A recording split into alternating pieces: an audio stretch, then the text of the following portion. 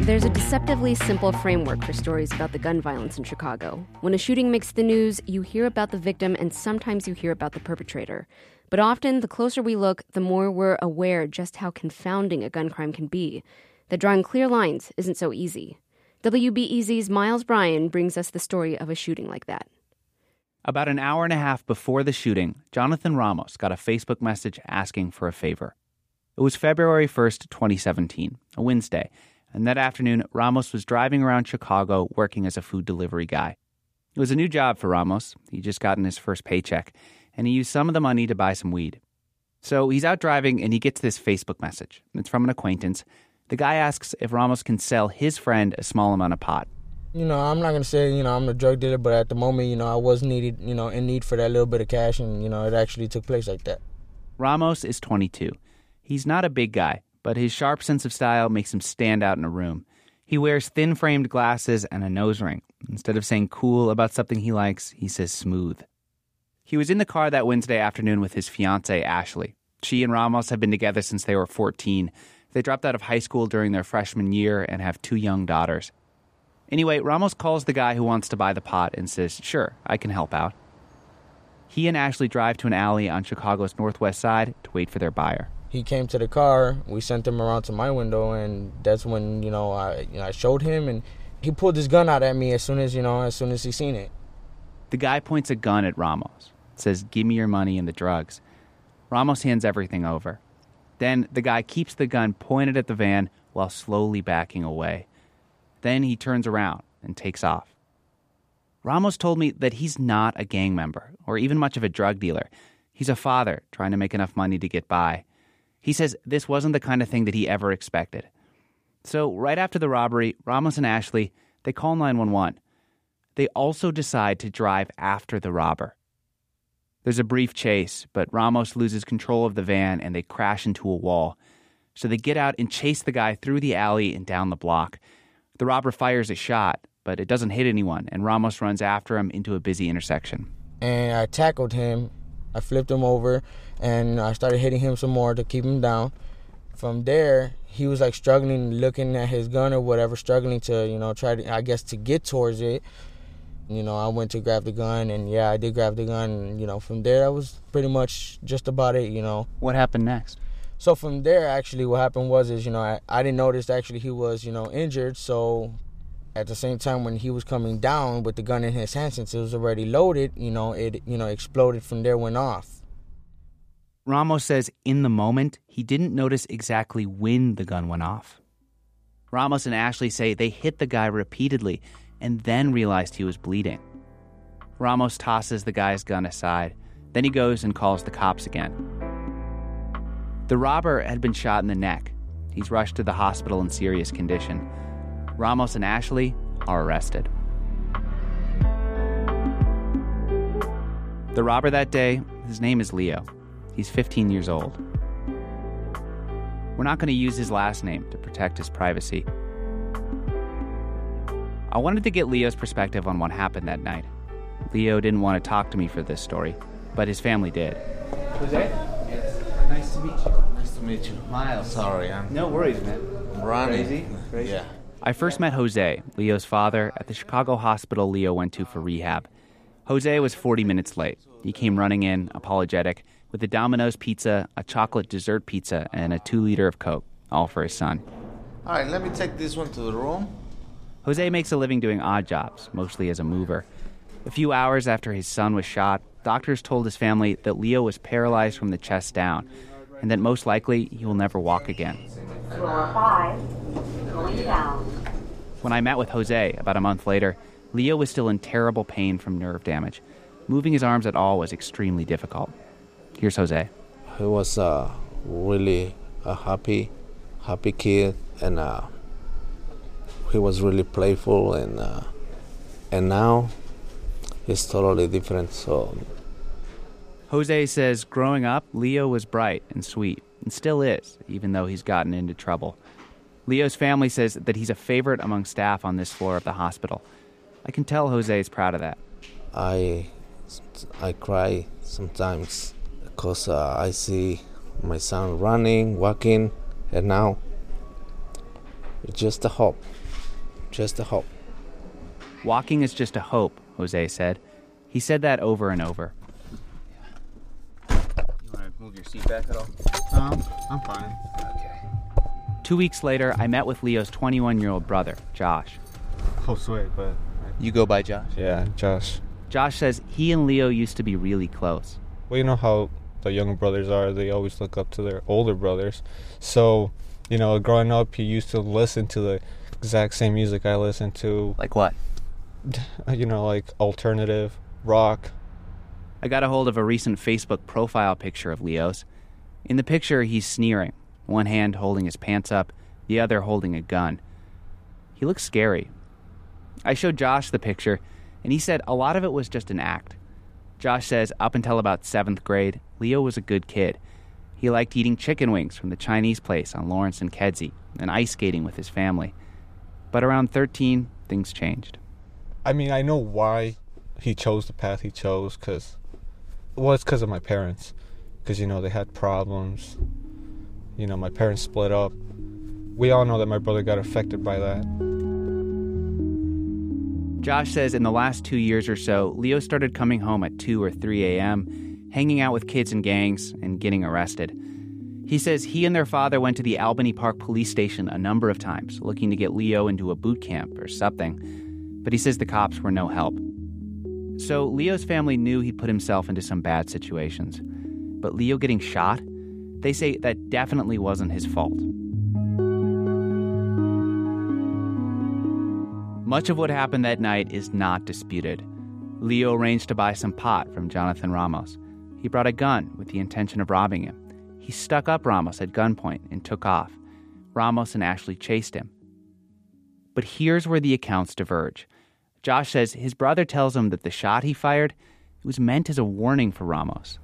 He chased my little brother, caught out to him and started beating him up. How does your brother say he got shot?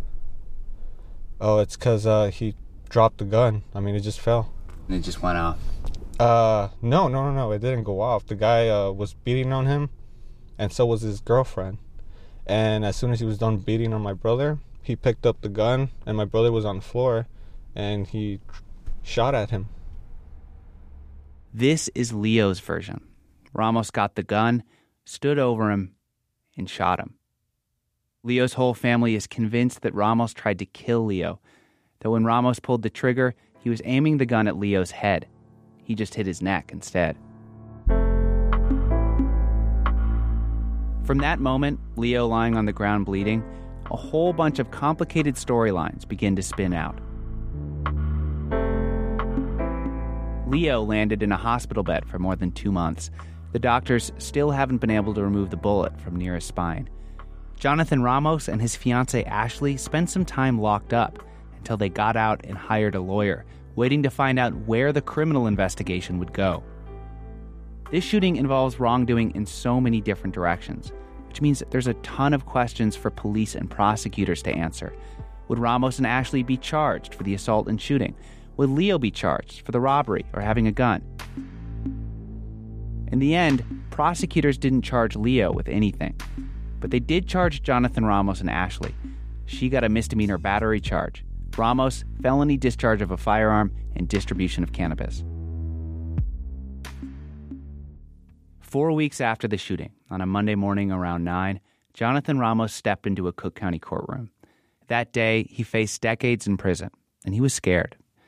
Right after the shooting, the Chicago Tribune published an article about Ramos with the headline, "Man accused of shooting and paralyzing boy, 15, who tried to rob him." Chicago police say shot and critically wounded a teenager. WBEZ covered it at the time. Police say 22-year-old Jonathan Ramos chased, beat, and shot a 15-year-old boy in the Albany Park neighborhood this month.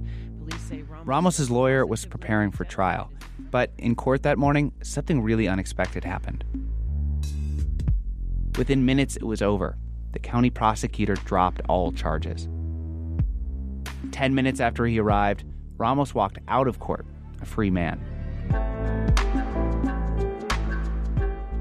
Later, a spokesperson for the prosecutor's office cited insufficient evidence as the reason for dropping the case, but wouldn't say any more. Leo's family was devastated. Here's his dad, Jose. I don't know exactly what happened because I never been in a court for the case. The only time they called me was to tell me that the case is over and the case was dismissed.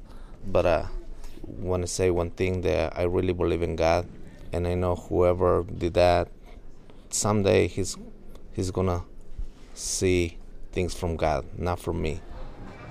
Oh, I'm very excited that it was all dropped. This isn't the person I am. I met up with Ashley and Jonathan Ramos soon after all charges against them were dismissed. They seem like two people eager to move on. Now that, I was given a second chance, of, my freedom, it just makes me, want to work and, stay safe at home, not have to go through no situation like this again,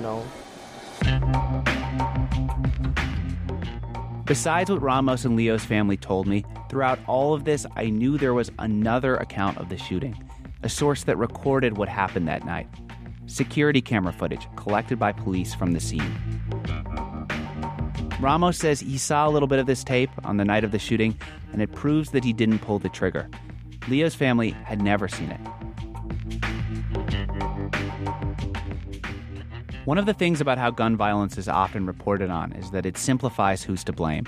There's a shooter and a victim. In Leo and Ramos's case, they both did things that were wrong, and they were both victims. And when something this bad happens, we don't want it to be that complicated. We want to know whose fault it is. When I heard about this video, I hoped it might clear up some of this messiness.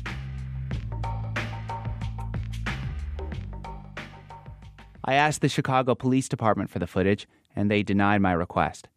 A few weeks later, I tried the state's attorney, and surprisingly, they gave it right up.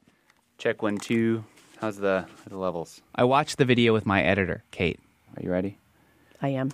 The videos have no sound, but put together, they're pretty comprehensive. We're looking down onto a parking lot. Oh, here comes a car. You see a minivan turn from an alley into a parking lot. It stops for a few minutes. How long is this? Oh, here comes somebody. Then a figure wearing a hoodie and a baseball hat walks up. It's Leo, and he looks a lot bigger than I thought he would. But he's leaning down into the window. He walks around the front of the van and leans towards the driver's side window, where our view is blocked. Oh my gosh. Then he backs away, pointing a gun at the vehicle. He's got a gun. He's got a gun and he's running. He's running away. A second later, the van takes off after him, and they're no longer on camera. Wow. The robbery itself was less than 30 seconds. I mean, that's exactly what they told me happened. A little bit later, we see Leo running back down the alley in the other direction. He turns around and they're running after him. And then both of them are running after him. Leo runs out into a busy intersection. It's a blurry look at an intersection. Ramos is catching up. Oh my God. Suddenly, he leaps towards Leo and gets him in a football tackle that smashes Leo into the curb. Boom! Oh, you see the tackle. Crack. Ramos starts punching Leo in the face over and over. Punching him. He's quickly joined by Ashley, who starts hitting him too. This is brutal. I have to say, I've heard about what happened many times, but seeing it, it's really brutal to watch. Ramos reaches over and grabs the gun. Boy. He's standing over Leo. Oh my God. Then Ramos walks away. Is that police coming? That's police, the blue and whites. Yeah. Within a minute or two, the cops are there. The footage is really graphic, but it's also really grainy. It's blurry. It's very blurry. It's completely impossible to make out when or how the gun goes off. Wow.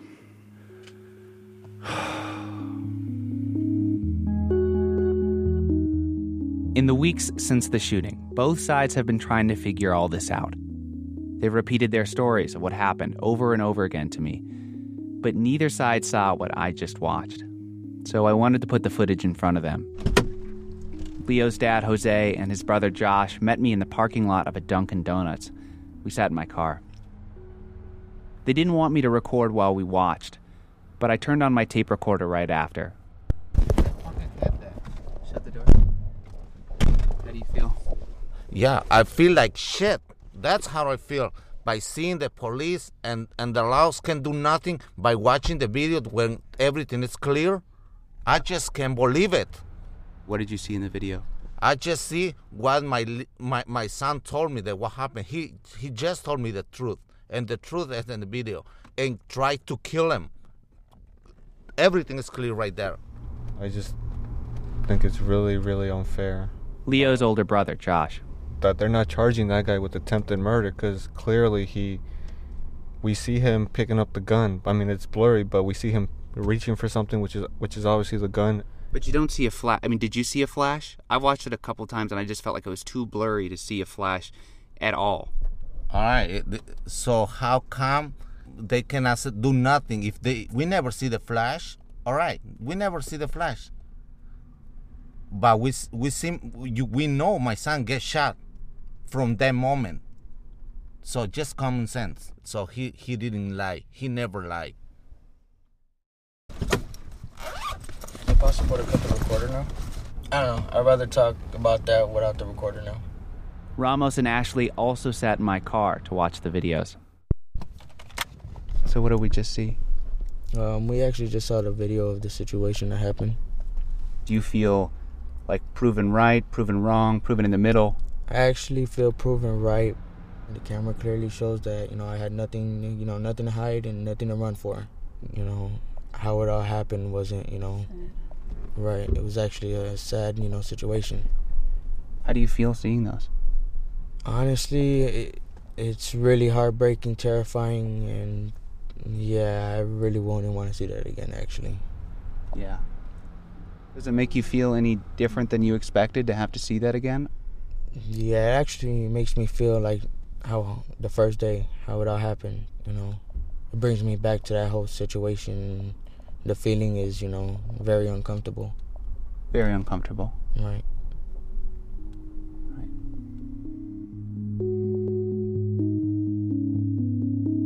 Before, when I've talked to Ramos about what happened that night, he's told a story where he isn't a bad guy.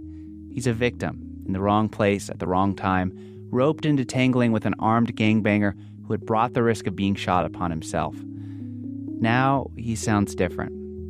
Ramos is looking at Leo, and Leo looks small and broken.